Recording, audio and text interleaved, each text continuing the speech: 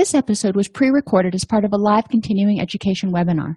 On-demand CEUs are still available for this presentation through All CEUs.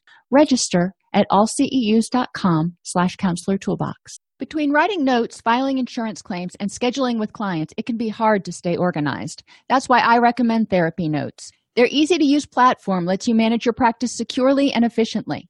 Visit therapynotes.com to get 2 free months of Therapy Notes by just using the promo code CEU when you sign up for a free trial at therapynotes.com.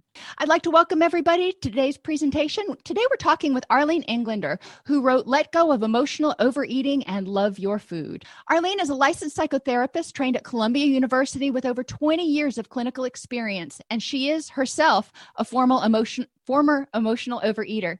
She is currently in private practice in North Palm Beach, Florida. Go Gators.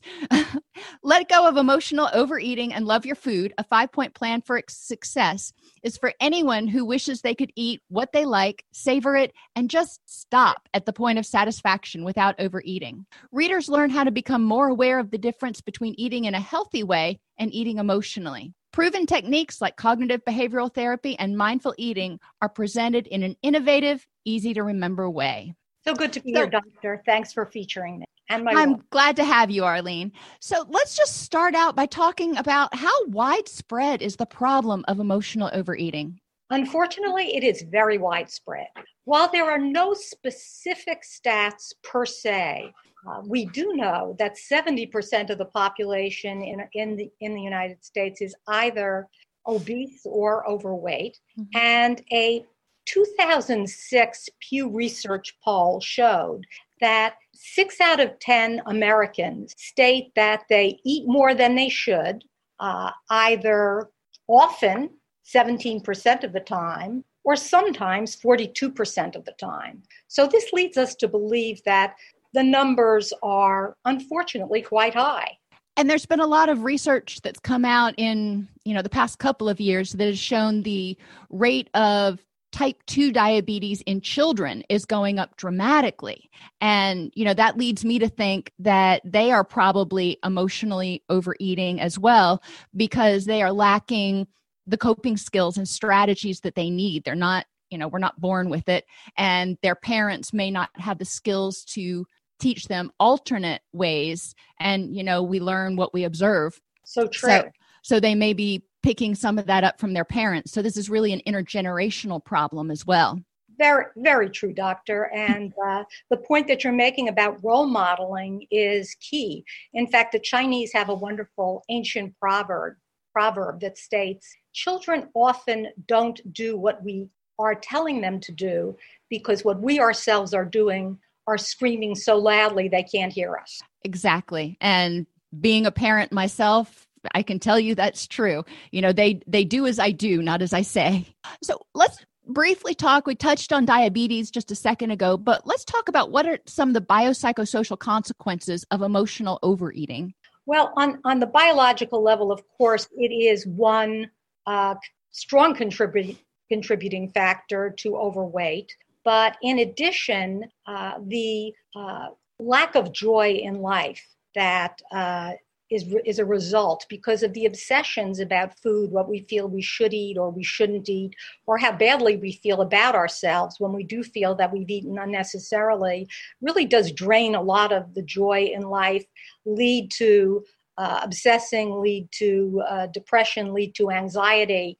So it's real. The effects are very wide in scope.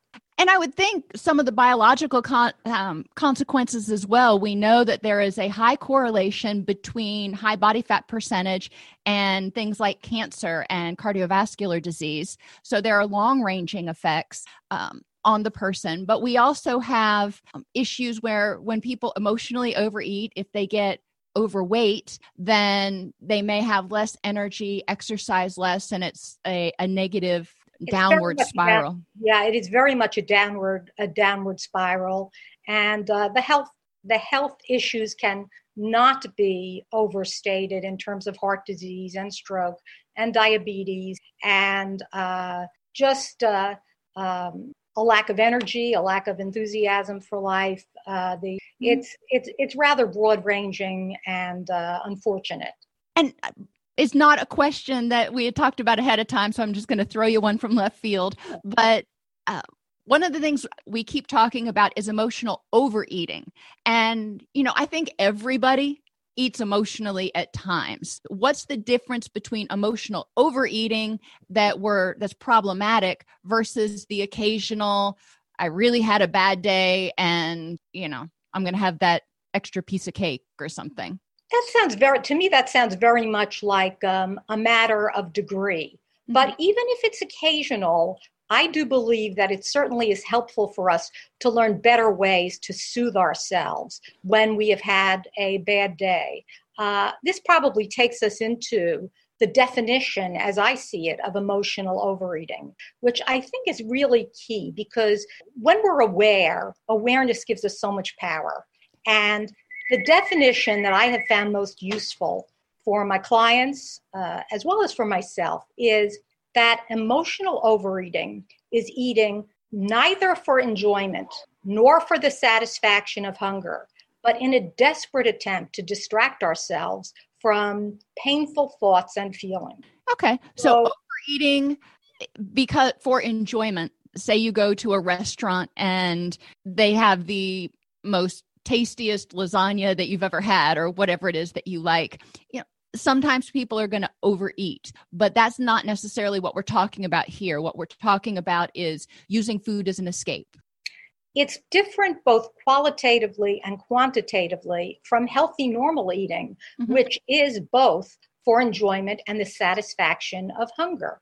Mm-hmm. When we're a healthy eater, we will see that lasagna, and probably after having some water, some fluids, some healthy salad or whatever, we'll sit down and we will slowly savor a small portion of it and stop just at the point of satisfaction, which is very different from seeing it and feeling that because it's forbidden or bad, that as of the very first bite, we ourselves are bad, feeling uncomfortable, labeling ourselves for that negatively, and then feeling that we're compelled to soothe that stress by eating more, which of course is the substance of choice for emotional overeaters who are feeling stressed or badly about themselves. So it becomes a downward spiral, as opposed to seeing that lasagna, which maybe we don't eat every day, but seeing it as a special treat, not a cheat, sitting and slowly savoring it after filling ourselves to some degree on other healthier foods and stopping just at the point of satisfaction. It's totally different qualitatively and quantitatively, and it's actually far more pleasurable than emotional overeating, which I can attest to both professionally and personally.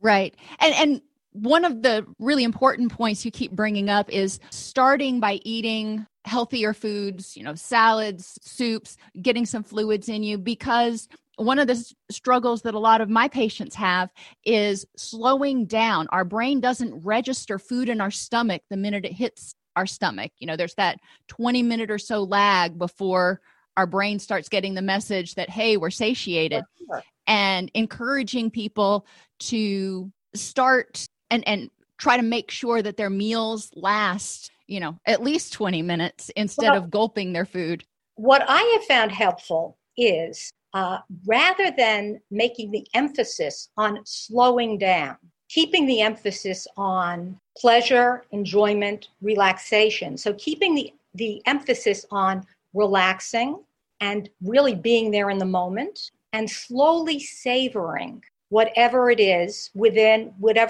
love within an 80 to 90%, and this is advised by most evolved nutritionists today, within an 80 to 90% healthy food, 10 to 20% fun food ratio, tuning in to the degree to which we're hungry, the degree to which we're full, as we slowly savor every aspect of those foods in a very sensuous way, stopping just at the point of satisfaction. So what we're focusing on is not eating slowly.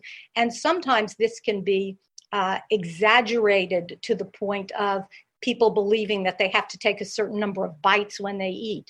Right. Which unfortunately is counterproductive. What we're talking about is being there in the moment, savoring food, tuning into their degree of hunger or fullness, and stopping just at the point of satisfaction in a very compassionate and self-loving way. It's a sensuous experience, it's a self-accepting experience, and it's a skill that can be learned. And it's far different than what a lot of us were taught when we were growing up if we were members of the Clean Plate Club. I know, my family was very adamant. You eat what's on your plate. If you put it on your plate, you're going to put it in your belly. And, a lot of times, especially when I was a kid, my eyes were far bigger than my stomach. So, teaching people to unlearn that habit. You don't have to clean your plate and move from there.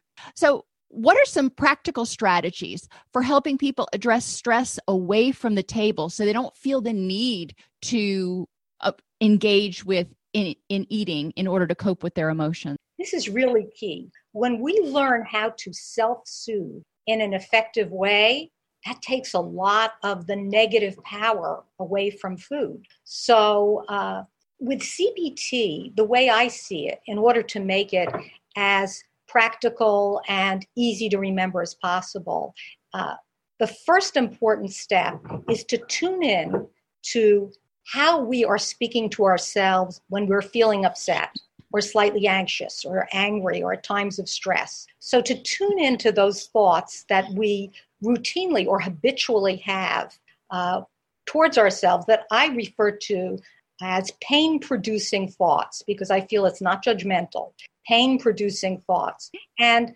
we all know, and we've seen them categorized as, because they tend to be pessimistic, they tend to be all-pervasive, they tend to be, sometimes I refer to it as seeing and personalized, as seeing the difference between seeing a cloud in the sky versus having a big dark cloud that's following us everywhere. Mm-hmm. So when we become aware of these pain-producing thoughts, which can be the shoulds, which can be the what-ifs, which can be negative labeling of ourselves and others, which can be personalizing, the key is to answer those back much as a compassionate yet logical friend would do.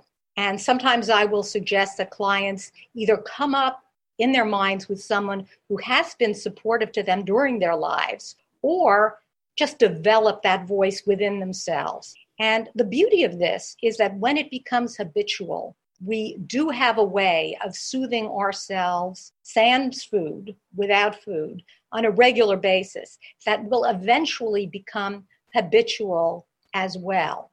Of course, there are other ways to deal with stress as well. I mean, traditionally, of course, we can just phone a friend. We can get engaged in a pleasurable activity or hobby that involves us fully.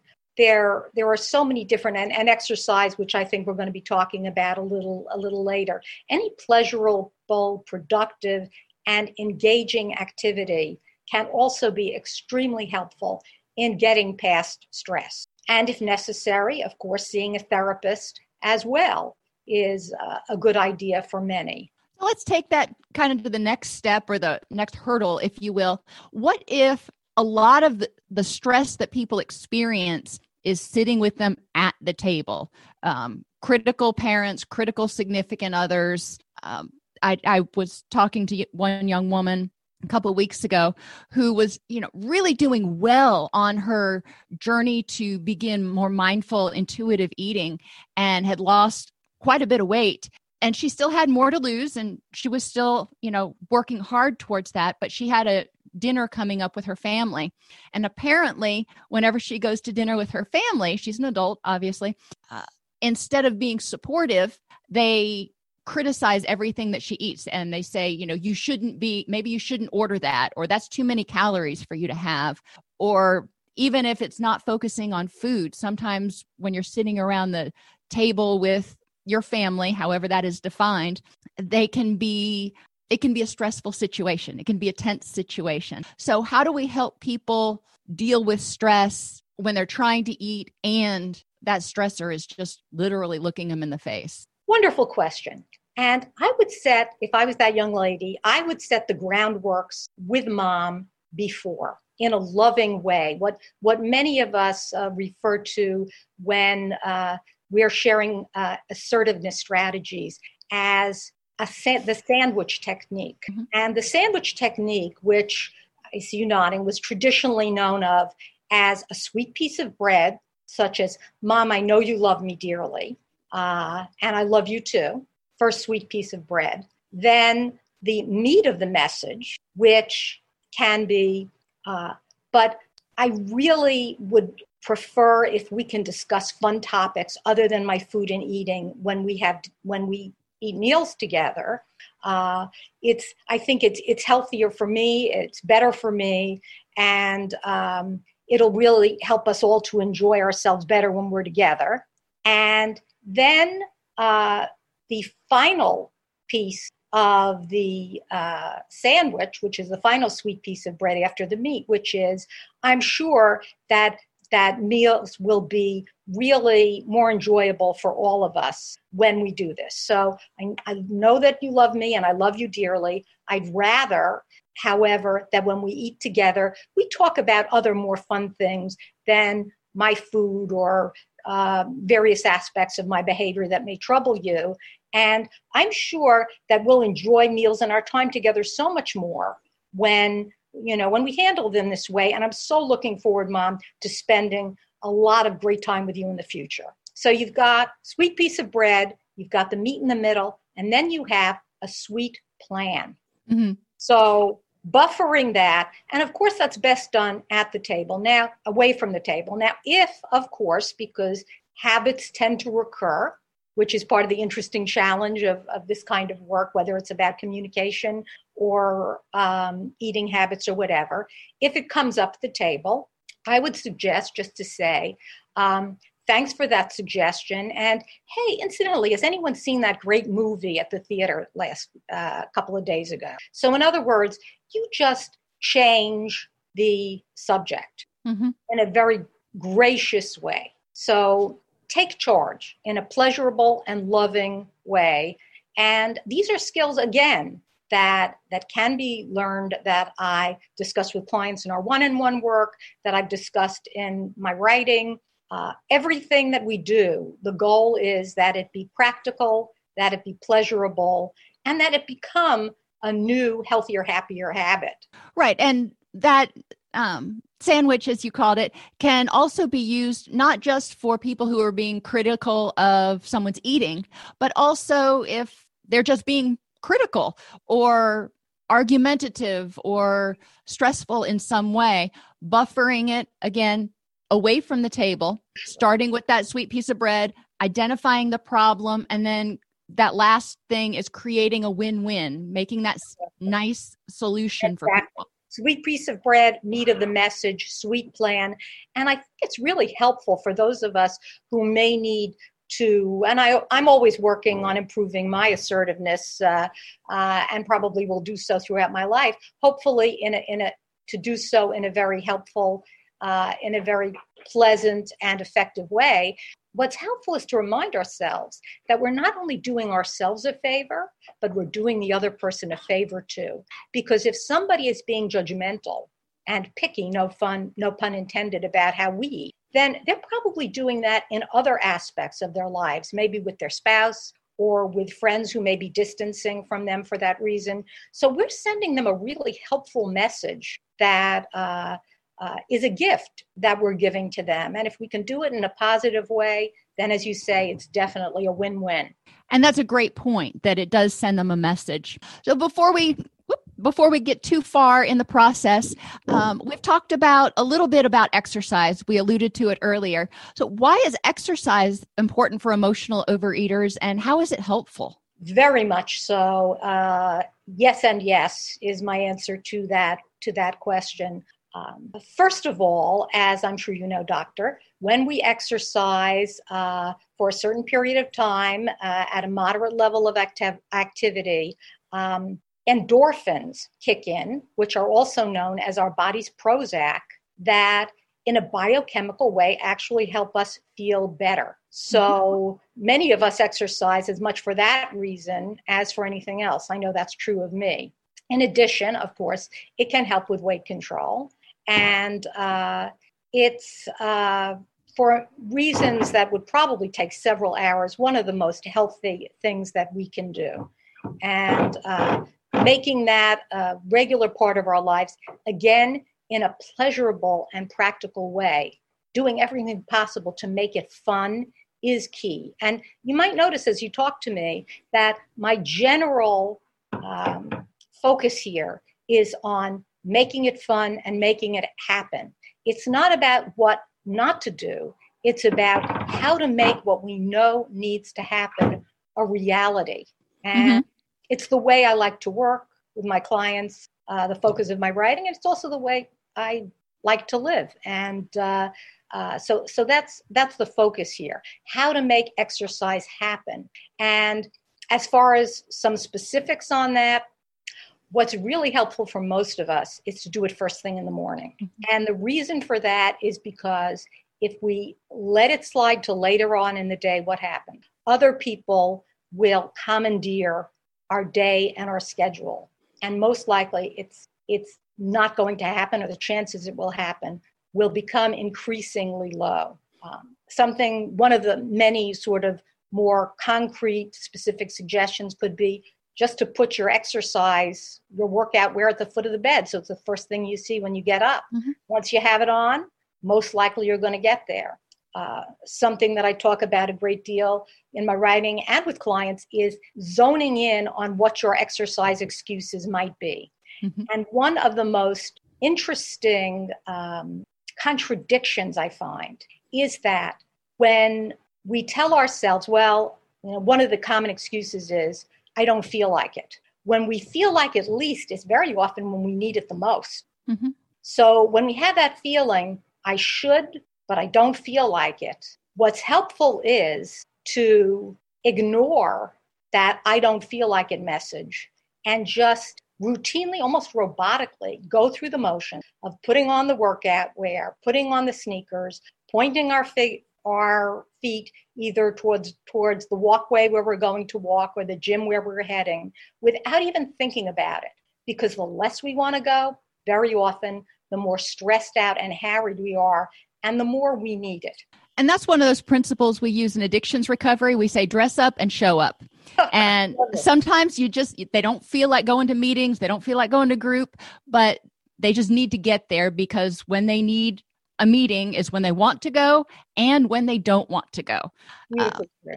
And those are definitely some principles that can be helpful with exercise. I'm a morning exerciser too. My kids will even tell you, Mommy, you're much nicer if you go to the gym in the morning.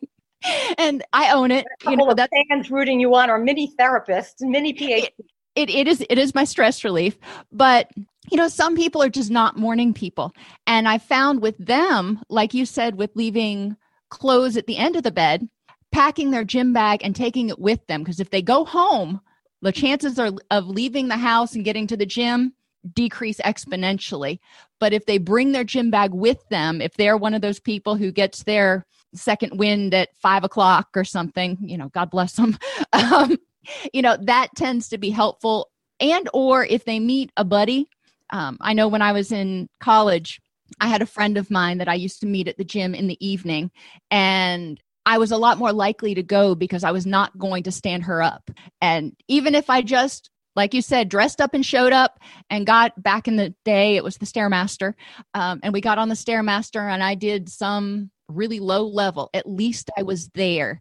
And I felt better about myself because I had empowered myself to make that choice that was in my best interest. Well, you've made a couple of good points. And, in terms of having a buddy, that is great. And that's one of the reasons why.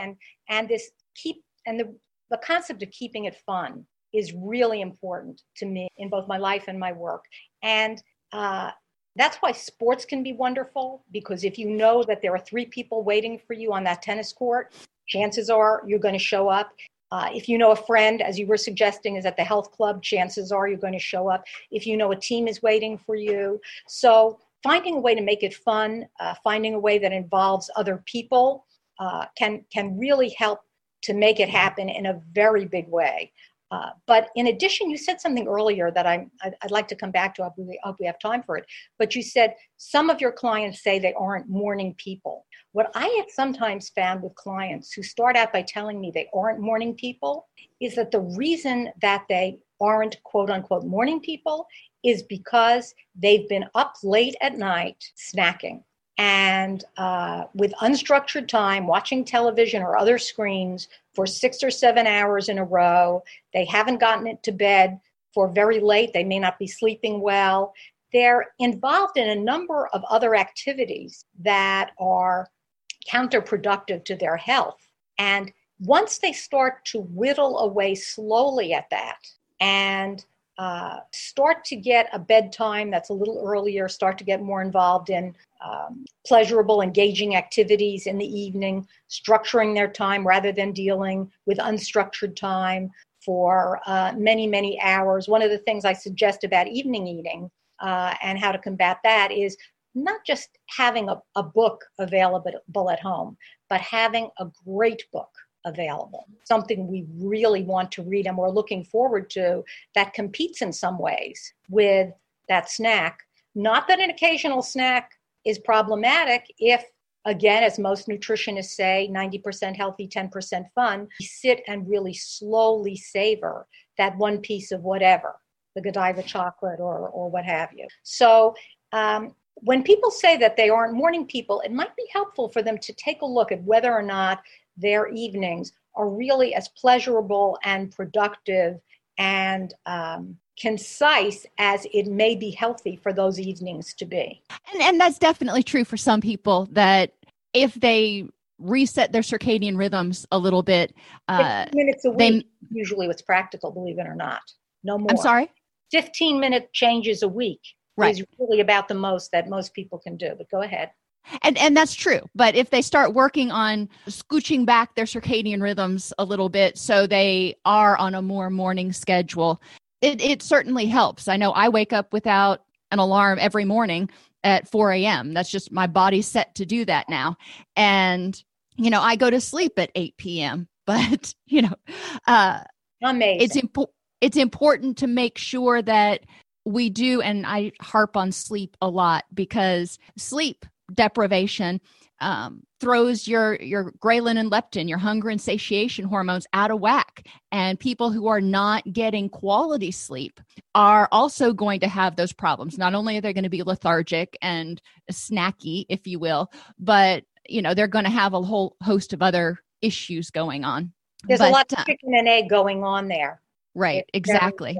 Multi-determined, and there's quite a feedback loop involved in those two issues, and so there's a lot to be learned about it, and there's also a lot to be explored and a lot to be tweaked that can be extremely helpful.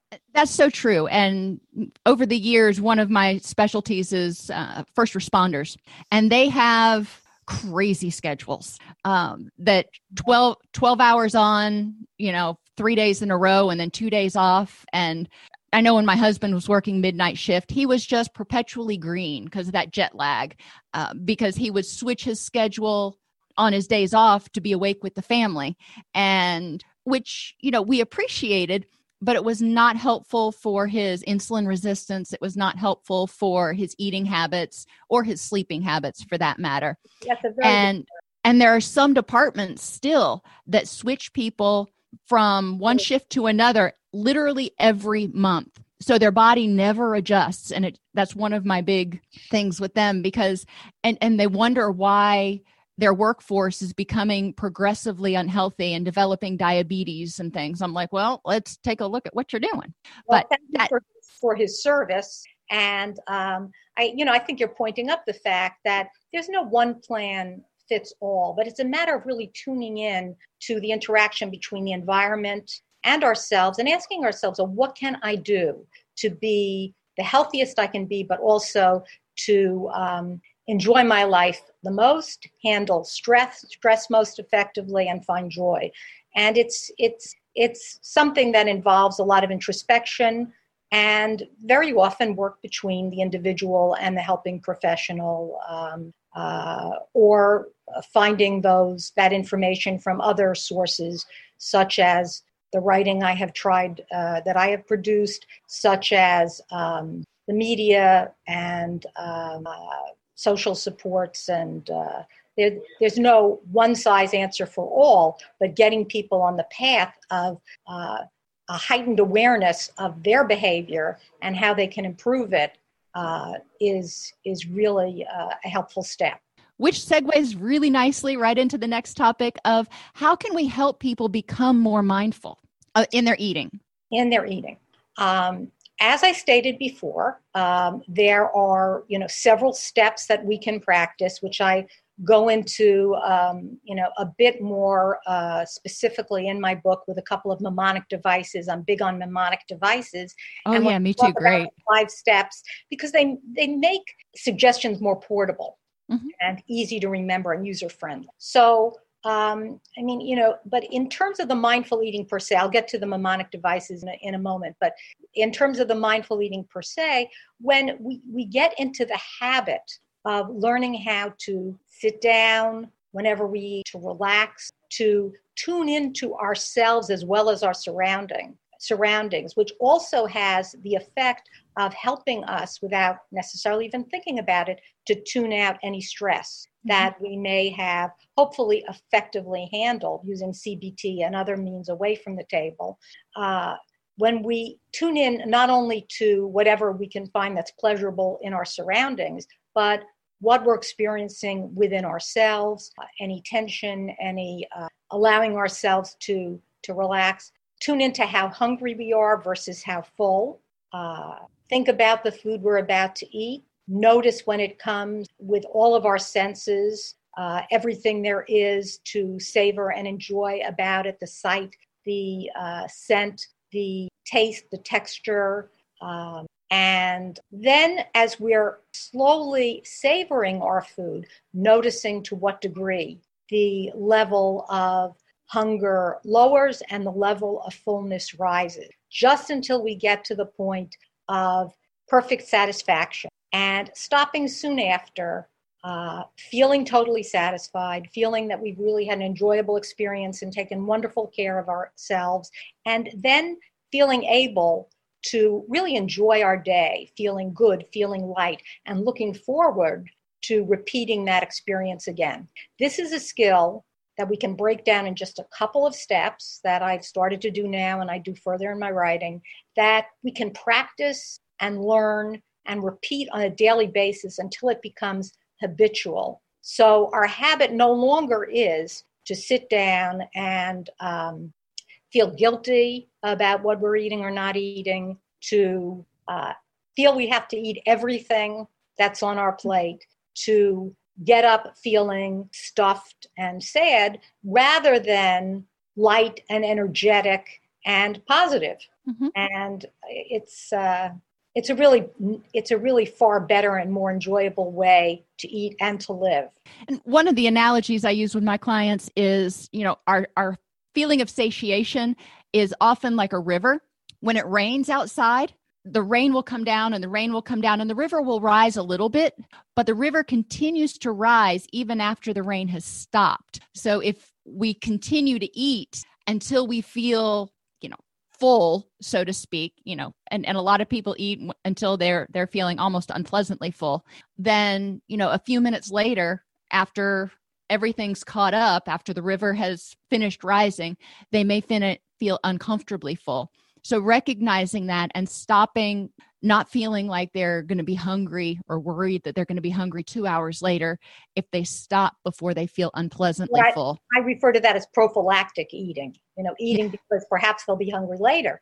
And, in the early stages, I suggest that, clients, and one of the things that I describe more, as I write, is actually break it down on a scale of 1 to 9, with 9 being as uncomfortably full as they'd ever want to be, to the point where they have to lose the food, and 1 being, probably as hungry as they'll ever be, and 5 being just perfectly satisfied. And notice as they get right up to that 5, and maybe stop a skosh above at 5.5 or 6, but never getting to the point where they're belt loosening full. Always feeling, that they're doing something good for themselves and positive and satisfying themselves just to the point that they need to feel satisfied without overeating.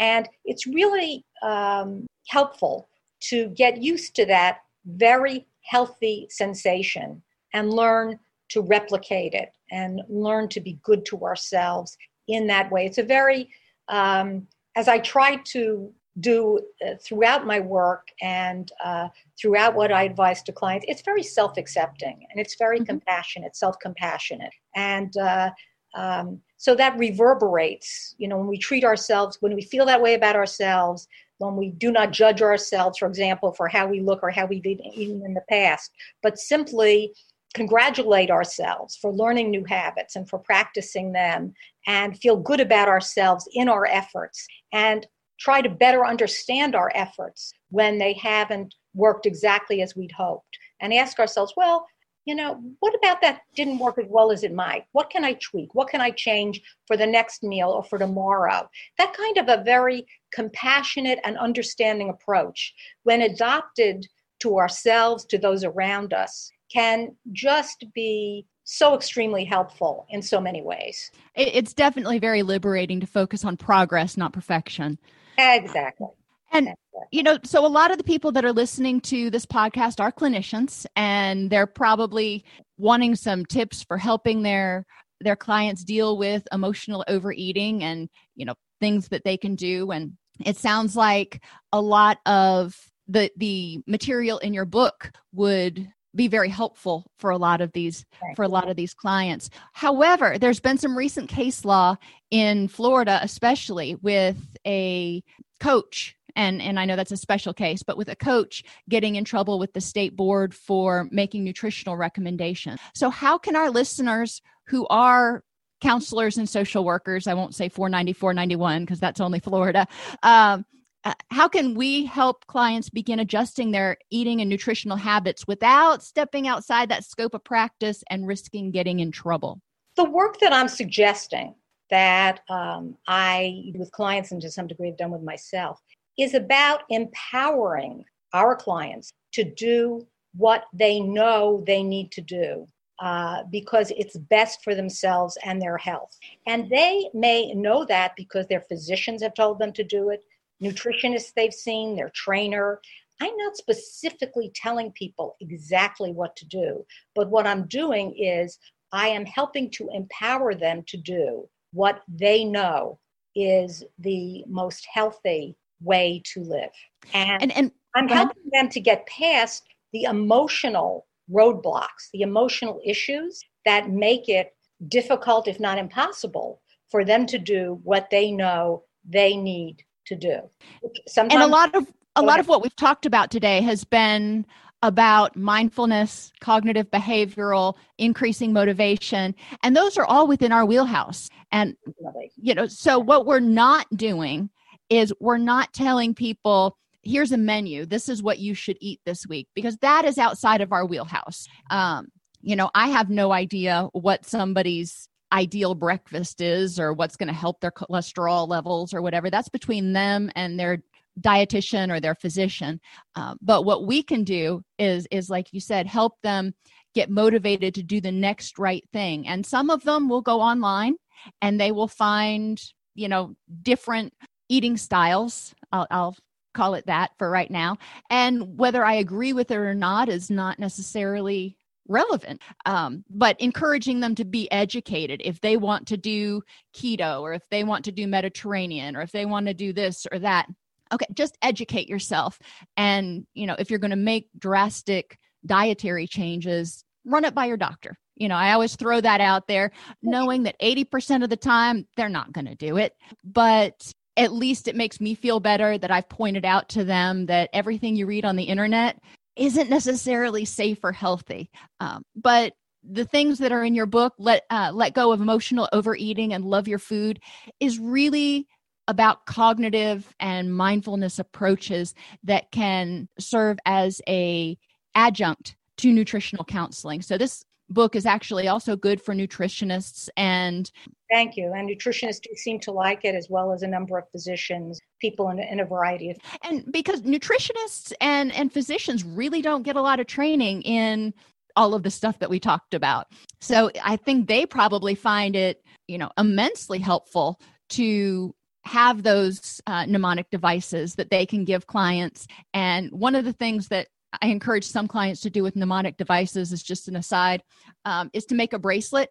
And you can get, pretty beads. You don't have to get the ones like a 2-year-old would use, but make a bracelet that has that mnemonic device on it. So you've got it with you and you can look down, right before you eat, and you can see that on your wrist, and it reminds you of what you might need to do at that point in time. Well, one of the mnemonic devices, for example, that I use to help readers and my clients remember the 5 steps of the plan is the word self.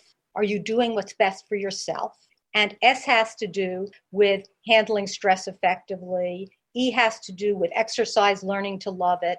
L has to do with loving your food or eating mindfully. And F has to do with filling up on fluid and healthy foods as much as possible first. And the second part is the question, am I a light eater?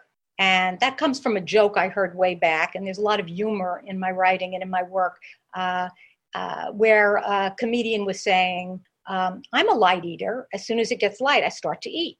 This is about becoming a light eater in a very positive way in terms of eating mostly when it's light and eating lightly and really having control over evening eating. So it's the question, am I doing what's best for myself, SELF, and am I a light eater?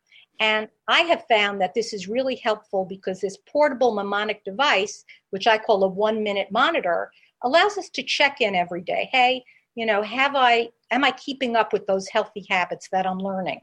And so whatever we can do to help make it happen, to remember it, to make it pleasurable is really helpful. And when we tell clients that we're going to advise work that is going to be pleasurable, that's going to be practical, and that, believe it or not, may even to some degree be fun, it makes it easier to encourage them to be open-minded about doing so, rather than that we're going to give them, rather than thinking of giving them a lecture about what they should not do, that they should give up this, that, or the other in their lives. So I would also suggest never pushing this on clients, listening to them, truly listening and tuning into where they're at, because in time we'll often find that they themselves will bring up that they would like to feel fitter, they'd like to feel lighter.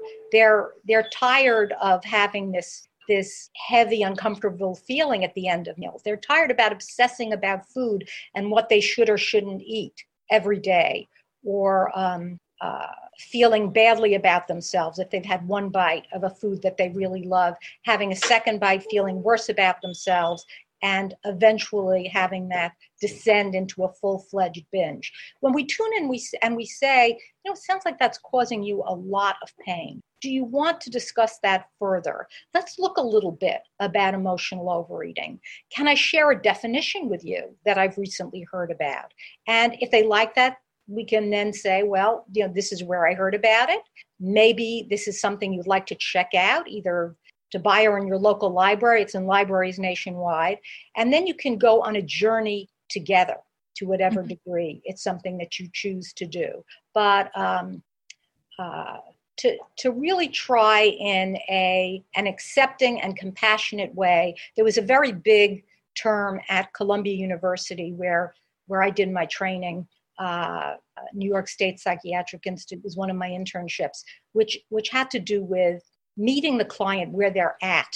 And, I think throughout my career, I periodically had to remind myself of that, and momentarily gotten myself into a little trouble when I drifted even a couple of inches away. Am I truly meeting the client where they're at? So if we relate to them and relate to both their progress and their pain, and let them know that we're there with them, and we're willing to move forward with them. And maybe we have a few new tools that we're excited about helping us along in that journey. It can really help them to make those steps forward and feel that they have a friend along the way. Cool. Well, this, again, we were talking with Arlene Englander. She wrote Let Go of Emotional Overeating and Love Your Food.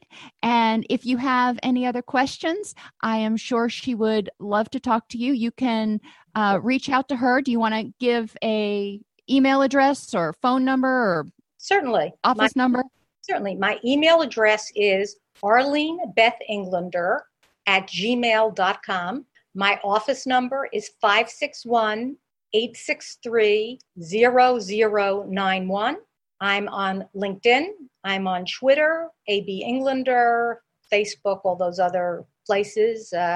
Although I try to keep as much of my time as organic as possible, which gets increasingly hard for all of us.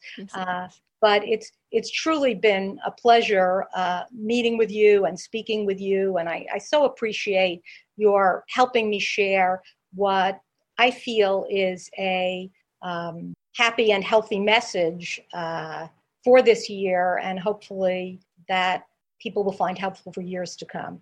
And it's so timely since people are setting their New Year's resolutions, deciding to live healthier this year. This is a great goal, and they can go out, they can order the book off Amazon and probably have it, in 2 days so they can get started on Monday.